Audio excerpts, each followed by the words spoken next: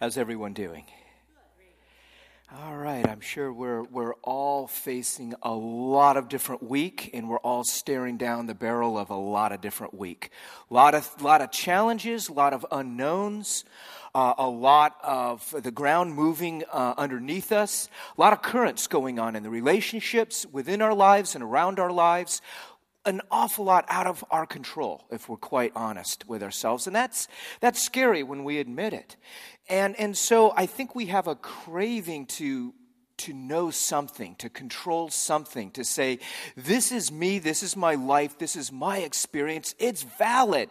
The way I've lived, what I know, it's worth something, and I can contribute to this world. We want to be certain about things in life, of course, and the more important things are, the more certain we want to be. Now, certain means that you're convinced that you have all the information that there is on something, and it is enough for you to come to a firm conviction that this is, in fact, the way things are. You've looked, you came, you saw, you made a decision, and that's the way it is. And so there's a lot of examples throughout history. How many people know what this thing is? How many people heard of Digital Equipment Corporation? All right, yes, a couple back in the day and in the business and whatnot. They were the big competitor to IBM. And they were really arguing against the PC. And so the founder, president, CEO, and director said this: there is no reason, this is 1977, anyone would ever want a computer in their own home. There's no need. We're not even going to waste time with this. We're going our way. It's the way of the future. He was certain. He knew the future. He was the president of this computer industry that was giving IBM a run for their money in the business world. He's an expert. We should have listened to him. Next person said this: we will never make a 32-bit operating system. That's just fantasy time. We'll never do that. This guy said that. Bill Gates. Yeah, 32 bits, kind of a janky system, by the way. Okay, X-rays. I think that's Homer Simpson. I'm not sure. Maybe it's me. I get him confused a bit.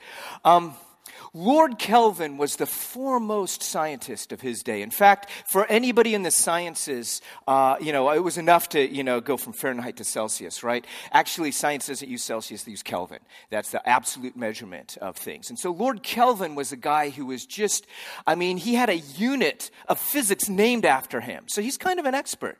He said, we will never have any use for X-rays, and in the end, they're going to prove to be a hoax. Lord Kelvin, who was the president of the Royal Society, also said this: heavier than air flying machines are impossible. I'm a physicist, I'm a mathematician. And so this guy was the president. He was an expert, no can do.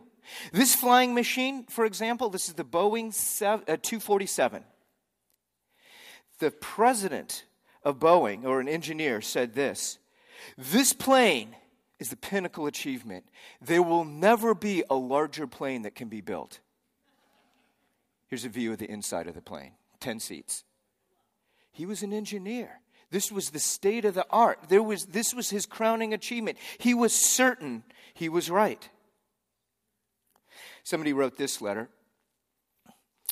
Dear Mr. President, the canal system of this country is being threatened by a new form of transportation known as railroads. As you well know, Mr. President, railroad carriages are pulled at the enormous speed of 15 miles per hour by engines which, in addition to endangering life and limb of passengers, roar and snort their way through the countryside, setting fire to crops, scaring livestock, frightening women and children. The Almighty certainly never intended people should travel at such breakneck speed. Do you know who said that? Governor of New York, Martin Van Buren. It's not like he went on to become president or anything.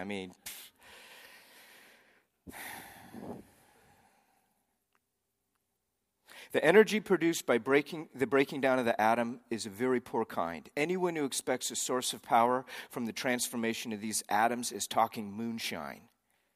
That was Ernest Rutherford. If you're familiar with Ernest Rutherford, he's one of the foremost physicist chemists. His contributions to science are absolutely astounding. Genius of his era.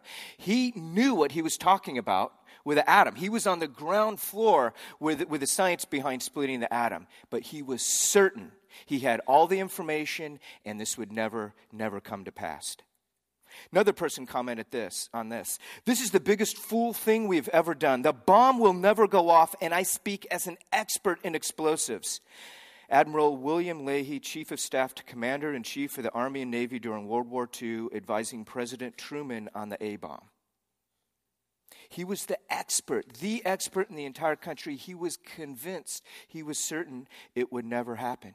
The cinema is little more than a fad. It's canned drama. What audiences really want is to see flesh and blood on stage.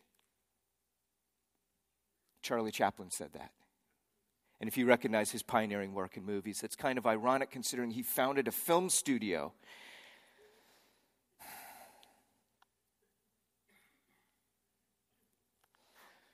IBM sent an internal memo to one of their internal departments in 1959. This department later became Xerox. This is what the internal memo said. The world, and it can imagine in a very condescending tone, the world potential for market for copying machines is 5,000 at most. This idea will never work. So they went and founded their own company. The rest is history. Fooling around with alternating current is just a waste of time. Nobody will use it ever. Thomas Edison, exactly. There was a huge campaign in the 80s by a record-producing company, and it was called Home Taping is Killing Music. And they laid out the case. They were certain that unrestricted use of cassettes to record songs off the radio. Now, I know I'm talking a foreign language to most of you, okay? You're like, what's a cassette? What's a mixtape? Why would... I heard you need a pencil to run one of these things. How is... What is up with that? So we're digging down into the archaeological layers here. But trust me, it was a thing, back before MP3s. This is what you would do. And they were certain that it would be the downfall of music as we know it if we allowed this horrible thing to continue. And then finally, movie producer for 20th Century Fox said this: television will not be able to hold any market it captures after the first 6 months. People will soon get tired of staring at a plywood box every night. Okay, now hindsight's 20/20, so let's be fair. I'm sure a lot of things that we're certain on, if we fast forward 20 years, 200 years, people are going to be laughing at us. But you know what? They're going to be laughing at us for a whole bunch of other reasons, okay? So let's not get too worried about second-guessing ourselves. Certainty.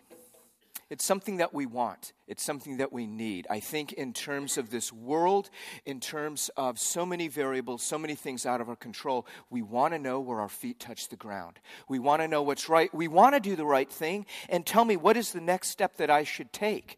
And so God has designed us a certain way. When he's breaking down his word for us, he tells us to love us with every bit of ourself, every bit of our being. Love him with all your mind, with all your heart, with your strength, with your soul. The Talmud includes with all your money, with everything that's important to you, everything that you use to make you, love God. And the mind is certainly part of that. So arriving at conclusions, dealing with information, seeking the truth. Jesus is all about that. Seek the truth. Know the truth. The truth will make you free. Absolutely. This is a good thing. But the problem is certainty where we arrive, or certainty our next jumping off point? Are we allowing to let God be God ultimately, or is the default course of our lives really, when push comes to shove, we need to be God? And as we looked at the last couple weeks, does God really need to prove himself? He needs to pass my bar of admission. He needs to do things the way I would do it, in a way that's understandable, in a way that makes sense to me. He needs to do things as the way I would do them if I were God. Now, God, I'm going to let you finish. But if I were you, and so much is the rest of our story. I think what we find often, our defense of God can inoculate us to him. that we spend a lot of effort trying to make God be the kind of God we need him to be or want him to be, or the God that we presuppose him to be. The way the Bible has to work, the way faith works, the way church works, the way Christian relationships work, the way our placement in the world. We have assumptions of the way this should be, and we're certain. And so we get offended when it doesn't work. We get hurt. Things break. It's a mess. And a lot of that's based on the way we feel it should go. So this is something we continually need to be refining, but especially when it comes to God and his truth, we need to be open-handed so we can be open-hearted. Okay? G.K. Chesterton said this. This is the dude that kind of was instrumental in leading C.S. Lewis to the Lord. He was a dude who was instrumental in leading a lot of other people to the Lord. But anyway, this old British guy said this. He said, the mind is not like a parachute that is useless unless it's open. Okay, you've heard that, right? Mind's like a parachute, you got to keep it open, an open mind. Okay, and the mind's not like a parachute. Mind's like a mouth. You don't walk around with your mouth open the whole time, just looking for food. Like you're some sort of a filter feeder just going through life.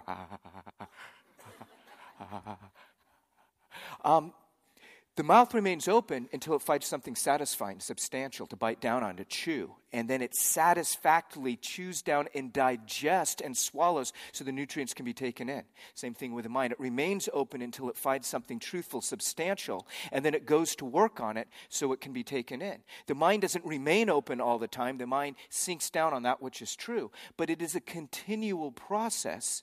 And what we're going to look is at the stories of everybody entering into the story of Jesus. They were already certain, even before they encountered Jesus, and it prevented them from seeing Jesus for who he was. But it's really the story of me, and it's the story of you. So where we find ourselves in our whirlwind tour of the Gospel of John is John chapter 7. You can follow in the Pew Bibles in front of you, or I'll have it up here on screen. Looking at John chapter 7, and this is a feast. Now, we're getting close to actually, even though we're in the middle, we're not even in the middle, first third of the book of John, we're getting close to the end of Jesus' life, okay? And this is kind of all spread out and magnified.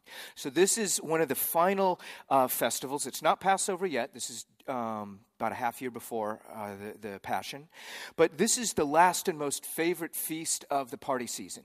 Now, the Jews had a party season, and it kicked off with Passover and the Feast of Unleavened Bread. And then it went for about 6 months, and there are all sorts of cool things that happened. And then the big one, the Super Bowl of all the parties, was called the Feast of Tabernacles, or Booths, or the Feast, Sukkot. And it was this place where they commemorated God's leading them faithfully in the wilderness. So everybody got up, did a pilgrimage to Jerusalem. It was a huge disruption in their life, so God could wire into their lives again. Where are you now? This is what you thought a year ago. Are you still certain? This is what you thought about me, about you, about others. Let's revisit this. Let's sing through in worship. Let's disrupt your life. Let me meet you in the interruptions. Let's work this through. What changes? What's different? So that's the backdrop here. And this is like the biggest of all festivals. So it is just, it's a party atmosphere. It's anticipating, but it's also a lot of going through the motions. And so the crowds are in Jerusalem. He's staying in Bethany, and he kind of goes back and forth, walks about 6 miles to and from Jerusalem each day to sort of do his thing. And so all his family is there. They're in Bethany, and they're encouraging Jesus. Hey, come on, Jesus, join the party. After this, so what we had looked at last week in John chapter 6, this is where John said, or John told us that Jesus said, Jesus looked at the crowd and said, hey, you're following me because I'm meeting your needs. Not just because you saw miracles, not just because something's pointing beyond what is real to you, but you got your needs met and nothing more. Do you wind up being satisfied in me, or is that where you start? Because that's the whole difference between a mercenary contract or not. And so he puts the ultimate filter. He says, this is really what it's about. You must fill in the blank, do the most horrible thing you can imagine. As a Jew, you must actually cannibalize. And the Jews couldn't understand. They're like, how could this be flesh and blood? And Jesus was talking in shocking terms to say, let go of the categories that you have. Let go of the do this and don't do this and way of being before God. And what I'm talking about blows categories away. So in the same way of how could it make sense for you to actually physically start eating on me? And what Jesus was talking about wasn't symbolic of communion. He was deliberately being shocking. It was a siren. It was a clarion call to say, hey, guys, pay attention here. Let go of your categories. It's not going to fit. And so everything that you know is going to be scandalized if you're still holding on to that with certainty. You have to allow me to work. Let the scriptures you're certain of breathe and speak of me. After this, Jesus went around in Galilee. He did not want to go around in Judea, it's where Jerusalem is, because the Jewish leaders were looking for a way to kill him. Okay, before it was they were upset, they were perturbed, they sent people to question. They were afraid of the crowds because they thought he was a prophet. And it's this kind of intrigue. Now it comes straight up, they were looking for a way to murder him. And he knew it, and his family knew it. But when the Jewish festival of tabernacles was near, Jesus' brothers said to him, take us to Mount Splashmore, take us to Mount Splashmore, take us to Mount Splashmore, take us to Mount Splashmore. It's a Simpsons episode. They kept bugging him. They wanted to go to Jerusalem. Let's go to Jerusalem, let's go to Jerusalem, let's go to Jerusalem. Leave Galilee and go to Judea so that your disciples there may see the works you do. No one who wants to become a public figure acts in secret. Since you're doing these things, show yourself to the world. For even his own brothers did not believe in him. Therefore Jesus told them, my time is not yet here. For you, any time will do. The world cannot hate you, but it hates me, should be me, because I testify its works are evil. You go to the festival. I'm not going up to this festival because my time has not yet fully come. After he said this, he stayed in Galilee. And so there's this statement that Jesus' brothers did not believe in him. Who got the most Jesus of anybody? Were the crowds, the people that came to faith, the people that got healed, the disciples? Who got the most Jesus? His brothers. However old the brothers were, that's how much Jesus they had. Up until 30 years. Only the last couple of years they saw Jesus off and on. But their entire lives, for every single brother, and we have 4 names in Scripture and 2 sisters. So the 4 that we know about besides Jesus, each one of them could say, my entire life I have known Jesus, ate with Jesus, slept with Jesus, listened to him snore every night, had him teach me about cleaning up the wood shop, and watched him model. They knew more of Jesus than any of us ever could imagine. And the statement here, and yet they were certain they knew him. They knew who he was. They knew all of him and nothing more. If anyone had a more up-close and personal view, it would be his brothers. They saw the non-public Jesus. They saw the unofficial Jesus. They saw the tired Jesus. They saw the grouchy Jesus. They saw all of this Jesus. They knew him. And so they were doing what I typically do.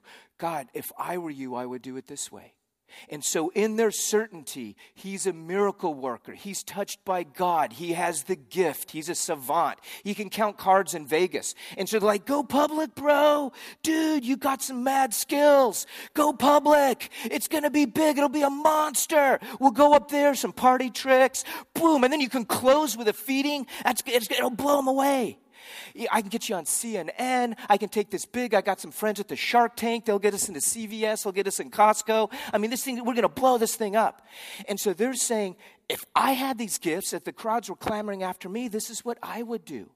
And so they were certain, and now their agenda for themselves became their agenda for God. They were certain, and they couldn't have been more wrong.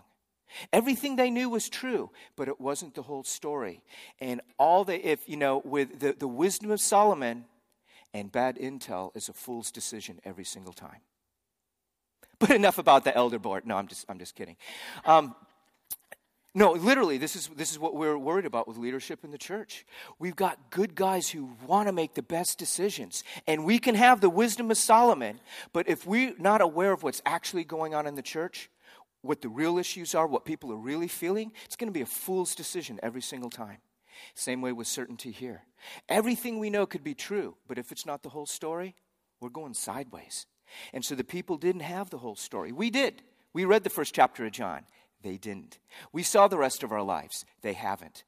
So we can forgive them a bit, but we need to realize their certainty was not helping them. Okay. Whoa. However, after his brothers had left for the festival, he went also, not publicly, but in secret. Now at the festival, the Jewish leaders were watching for Jesus and asking, where is he?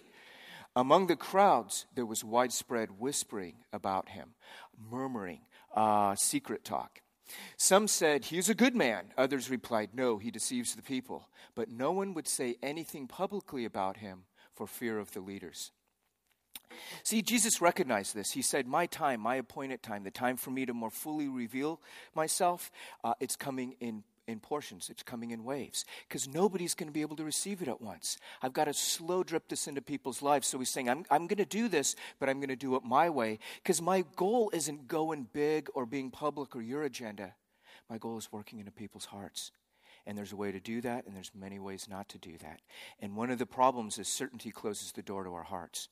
So he wants to meet people around their certainty, not fight them at the level of it. So he goes up to accomplish his own purposes. And even as he's sort of secret in the crowd, I imagine Jesus is there, and he's got one of those glasses with a nose and the mustache. And he's, I don't know, maybe not. I just kind of picture that's how he was.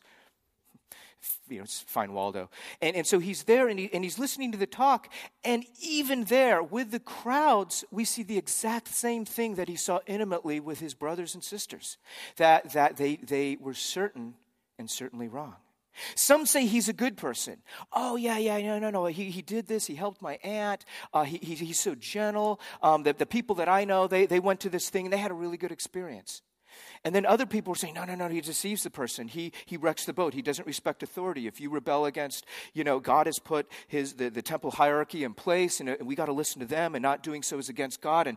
And Jesus is this troublemaker. So, no, he deceives the people. He's wrong. And all these people were going back and forth. So these are two groups, and they were arriving. They weren't certain, but as much as they were able to see from their perspective, he's either a good person or a bad person. How many of these people do you think actually met Jesus? Very few. It was hearsay. And so they were basing their information on much less than his brothers had, but they were still in a headlong rush to arrive at a conclusion, a certainty. This is who he is. I've weighed the evidence. I talked to this person, this person, this person. This person's a wingnut. These people are reliable. Therefore, I know because I've got an inside track. And so people were arriving. Now, it said they were both talking quietly, each group, because everybody was in fear of the leaders. Why? Because the leaders began with an assumption. They began with certainty.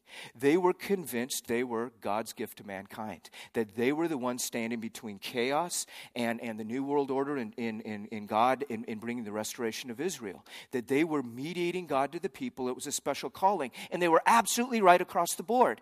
But it was so much more than that. And it was so much bigger and so beyond them.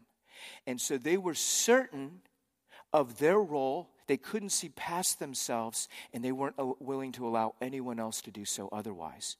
And so in their certainty, they were actually thought they were serving God, and they were hindering him. In fact, Jesus tells his disciples, soon there's coming a time when people killing you will think they're rendering service to God. Who were those people? The leaders that the people were afraid of, and they had good reason. And so they had arrived. They were certain as well. So there goes on to be this discussion about Jesus is now a little bit more public. A few days later, he's talking about Moses circumcising 8 days. He's like, guys, you're still snapped off about me healing on the Sabbath? That was like 3 chapters ago. No, he goes, that was like a year and a half ago. Why is it such a big deal? You guys do work on the Sabbath when it's commanded by Moses. What about restoring a whole person? So in the context of that, we discover yet another group. Moving on to chapter 25. At that point, some of the people of Jerusalem began to ask, isn't this the man they're trying to kill? Here he is speaking publicly, and they're not saying a word to him. Have the authorities really concluded that he is the Messiah? Okay, so the people who are really trying to get him, they're looking for him. There he is in public. They're afraid of the crowd. They're not saying anything. So they're drawing their own conclusions. Well, if they wanted to kill him, they haven't. He must be the Messiah. Have they concluded that he's the Messiah? But we know where this man is from. When the Messiah comes, no one will know where he is from. They knew where he was from because he was from Galilee. Galilean accent was so recognizable to everyone. It was such a painful accent to listen to. It was so backwater. It's such a twang.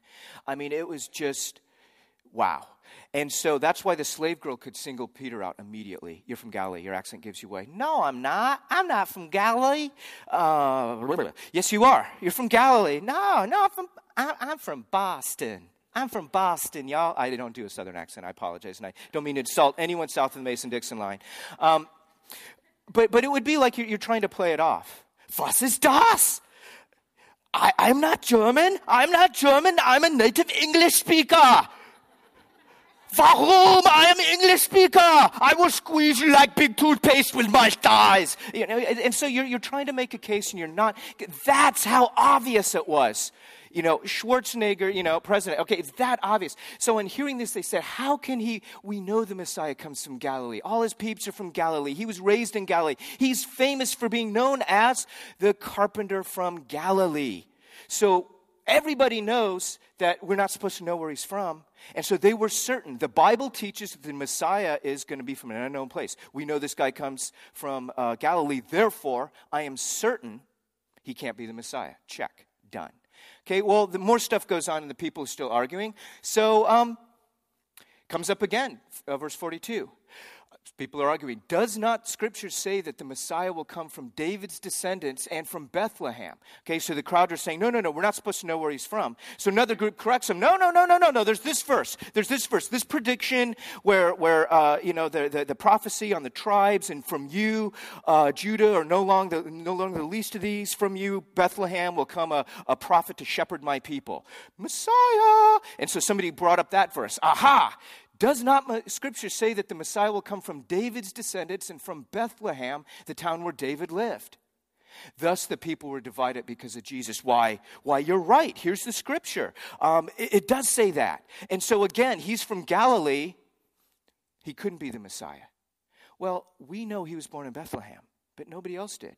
There weren't birth records. There weren't all these other things. They were just kept there once every 20 years or so. He was born and raised in Galilee. So we have an inside story. They were convinced. Black and white, the way I read the Bible, it says the Messiah will be born here. He wasn't, therefore he isn't. And the crowd continues to divide.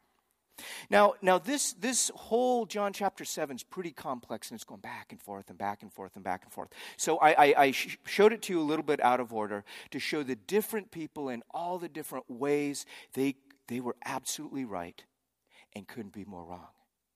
Brothers had more information than we ever would on Jesus. All the cool, up-close and personal, intimate things we'd love to know about Jesus. What kind of sense of humor did he have? You know, was he, what was his teasing like? What was his, how did he just relate to people? They saw that, and they were convinced. We had the people that had heard from the people they grew up with, and they knew all these encounters of Jesus, all these people saying stuff. I've drawn my own conclusions. We had the rulers that knew the Bible more than any of us, all of us in this room put together. They knew the Scripture by the letter better. And they were convinced they knew, and this is what God said. And that God said it, I believe it, that's the end of it. And they were certain, and they were certainly wrong. And then we have people here that knew Scripture, knew verses about the Messiah, and were trying to apply it, but they were applying it in the wrong ways and getting all bent out of shape, and they were wrong. So Jesus, throughout this, drips three important things here of not, basically what he's saying is this, it says in many ways in Scripture, Job and Proverbs and Psalms, don't lean on your own understanding, but the proper understanding of God, the fear of the Lord, the right relationship. Seeing God as he is, that's what the fear of the Lord is. God as he is, me as I am. I'm busted, he's holy. That's terrifying. He is loving and gracious and has forgiven me in Christ. That is unbelievable and blessed. And both are true. And I see him as it is. And these tensions draw me toward him. And so as we see this, as we move forward, God's saying this is what it's about. Not more facts. Facts are important. We need them. And we need to know truth in order to be set free. But do we wind up there, our certainty? Or is it a jumping off point to know God better in relationship? So Jesus, through this, as I said, drips 3 points in, and that's what we're going to focus on. Point 1, right in the midst of this, I say you're this, I say you're that. How could it be this? How could it be that? Jesus is like, shh, shh, shh, shh, shh, shh. Point 1, he basically says this, it's not knowing, but doing. Guys, all you're talking about is knowing, knowing, knowing. I heard, I know, I talked, I saw, I head knowledge. He says, that's all great. But all of it is a theory until you actually try it on and see if it actually is so. Okay? So he says this. Not until halfway through the festival, Jesus went up to the temple courts. Okay, so this is the bit I skipped right in the middle. First point, the Jews were amazed and asked, how did this man get such learning without having been taught? Because he's speaking in a Galilean accent, and because he's not a recognized teacher, but he absolutely is confounding people with his knowledge of the word. Jesus answered, my teaching is not my own. It comes from the one who sent me. Okay, pay attention. 17. Anyone who chooses to do the will of God and find out whether my teaching comes from God or whether I speak on my own, okay? How many people here are choosing to do the will of God? How many people are seeking God? How many people want to know what God has actually said apart from me, apart from others? Show of hands. Anyone seeking God? Want to know God more? Anybody here wanting to do the will of God? Anyone not wanting to do the will of God? Anyone saying to do the opposite? Okay, it's okay. That's cool too. Hey, man, be a real person before God, because that's where he meets us. Anyone who chooses to do the will of God, find out whether my teaching comes from God or whether I speak in my own. Man, I left out a verse here. I so apologize. This is terrible. That is horrible. Anyone who chooses to do the will of God, thank you. I'm sorry, I was reading it wrong. Anyone who chooses to do the will of God will find out whether my teaching comes from God.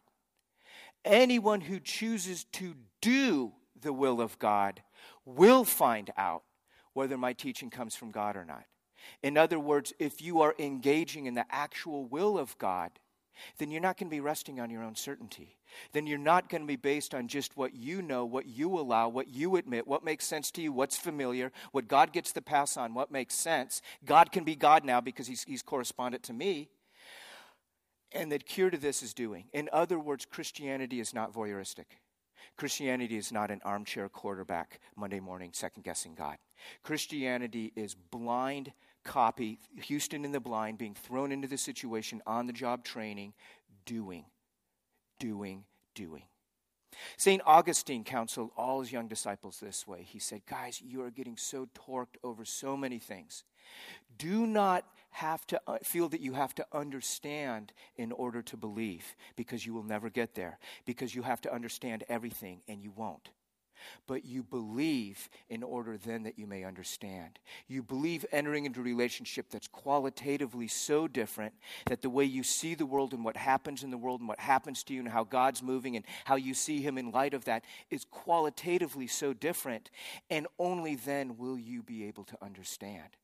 So he's saying everybody who is certain probably has stopped doing the will of God at a certain part in their life. Because it's in doing it that is the constant refining. Now here's the kicker.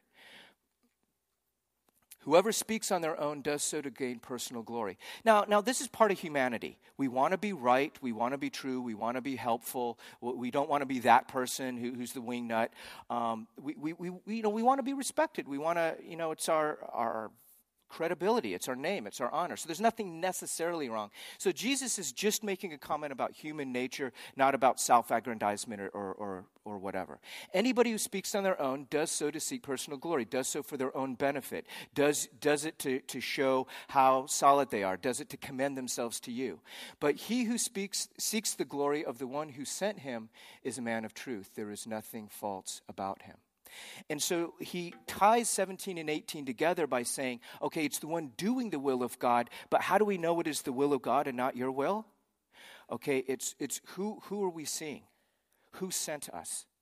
Okay, point number one, it's not knowing but doing. Point number two means we need to follow the right leader. Okay? The problem with certainty is that it is a closed loop.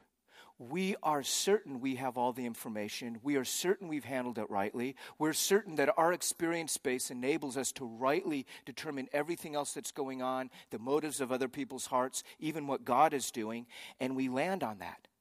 And what happens is it's a mirror. All we're looking at is our own understanding, is our own issues, is our own needs, is our own way of doing this. We can't get beyond ourselves.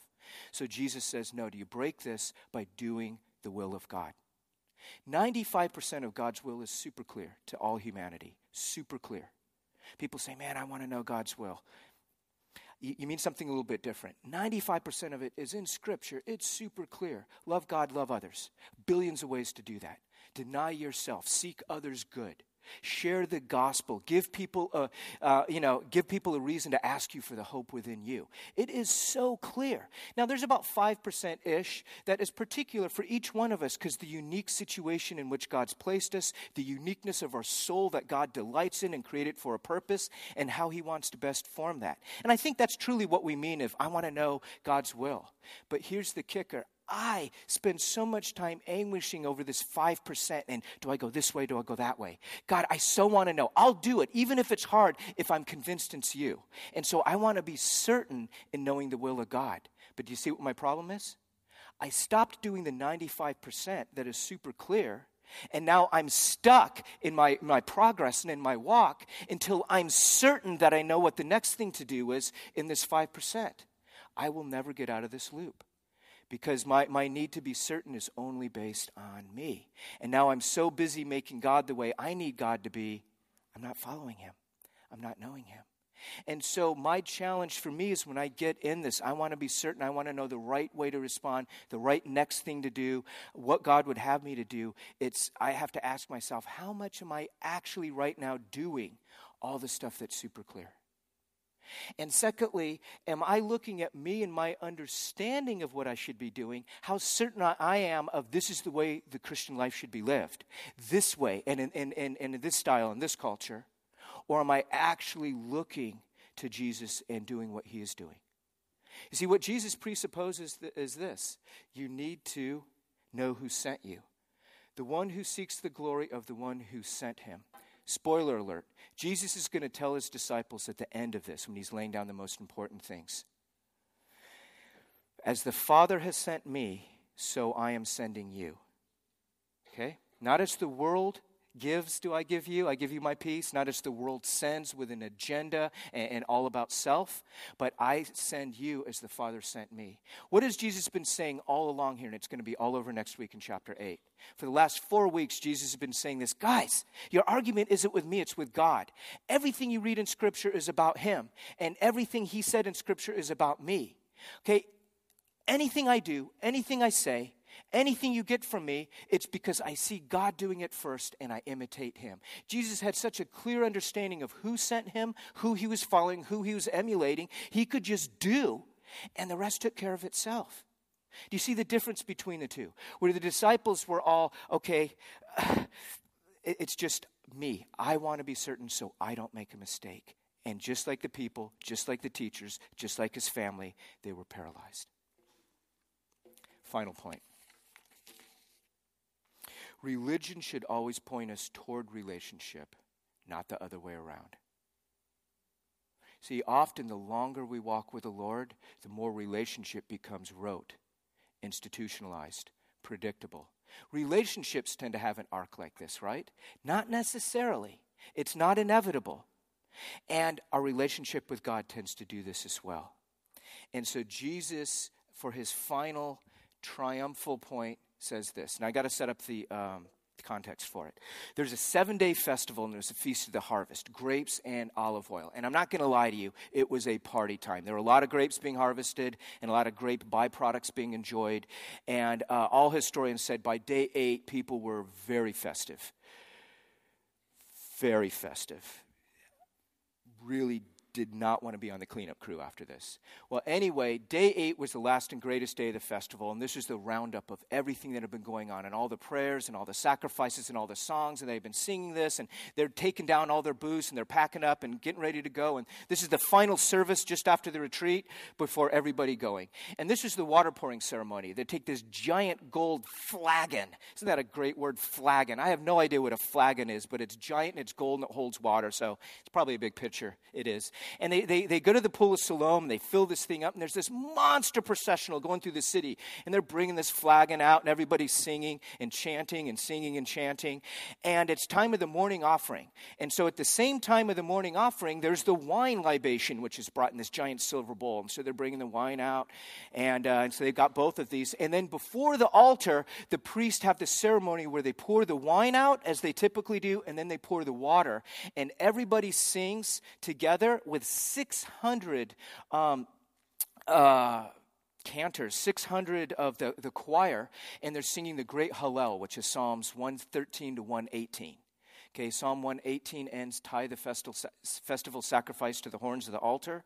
That's the last thing Jesus sang before going to the Garden of Gethsemane. Okay, so all this is tying together in a much bigger way.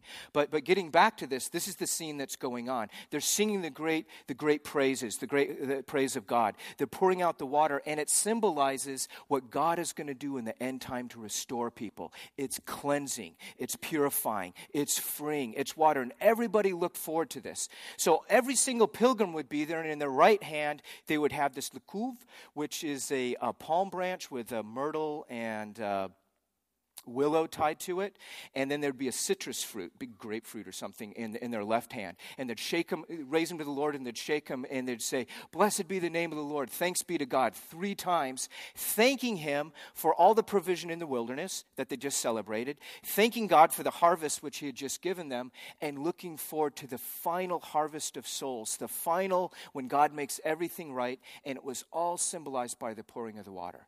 Okay, 8 days, people are pretty tired. 8 days, people are wanting to get home. 8 days, although this was the culmination, people are like, yeah, getting kind of old waiting for God to come back. Because it was a sense of God's going to make everything new and we're waiting for him. And then a year later, God's going to make everything new and we're waiting for him.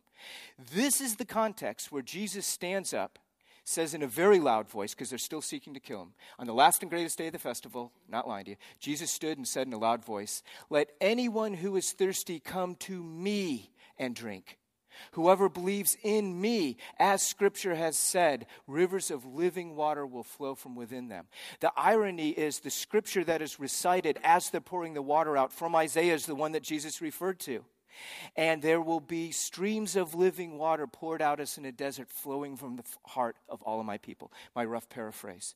And so what he's saying is the religion, the ceremony, the stuff that you're certain about. I do this, then I do this, then I do this. I check off the box, I get a gold star, and I go back to my life, and God's cool with me. I'm certain this is the way we do religion. He's saying all along it is always pointed to me. It's always about me. How many years have you guys seen water being poured out? How many years has the water evaporated to be forgotten again? How many years has it just been in your head, the kind of kingdom that God has, and somewhere God's going to do something, and maybe when these things line up, and I'm still trying to make sense of my life. And Jesus is saying, I've been here in your midst all along. The religion points to relationship. It's not doing the same thing over and over again. It's not just, going through the motions from what you know. But it's saying, taste and see. Do as I would do. And he's saying it would be not just waiting for water to dry up that somebody else poured out, but water flowing from you. Such a radically different life. Notice the tenses here. He's saying, guess what? Rivers of living water will flow. By this he meant the Spirit, whom those who believed in him were later to receive. Up to that time, the Spirit had not been given, since Jesus has not been glorified. Okay, I've been talking all along about what's up with water in the book of John. You get that there's, like, water is a deliberate theme in John, right? The woman at the well, the turning water into wine, the lame man at the pool of Bethsaida by the sheep sacrifice gate. There's just water all over the place, the pouring out of the water, the streams of living water. Okay, what John is doing is saying, everywhere we see water in the Old Testament and everywhere it's connected in John, it's connected to the Old Testament hope of restoration. Jacob's well, the pool of Bethsaida, the ceremonial purifying jars. All of these things, it was religion. If you do this, you'll be okay with God. If you do this, you'll be okay with God. But the people were left just in their own understanding. And what it pointed to was relationship. So everywhere Jesus showed up, no, it's not this water that your forefathers dug. It's the true need of your heart to have dignity and honor and to be set free.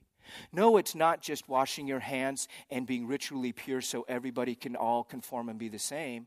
It is such a better experience and taste of the kingdom, far beyond anything you could ever imagine. No, it's not just hopefully getting first and elbowing others to get the blessing, waiting for God to do a miracle in your life.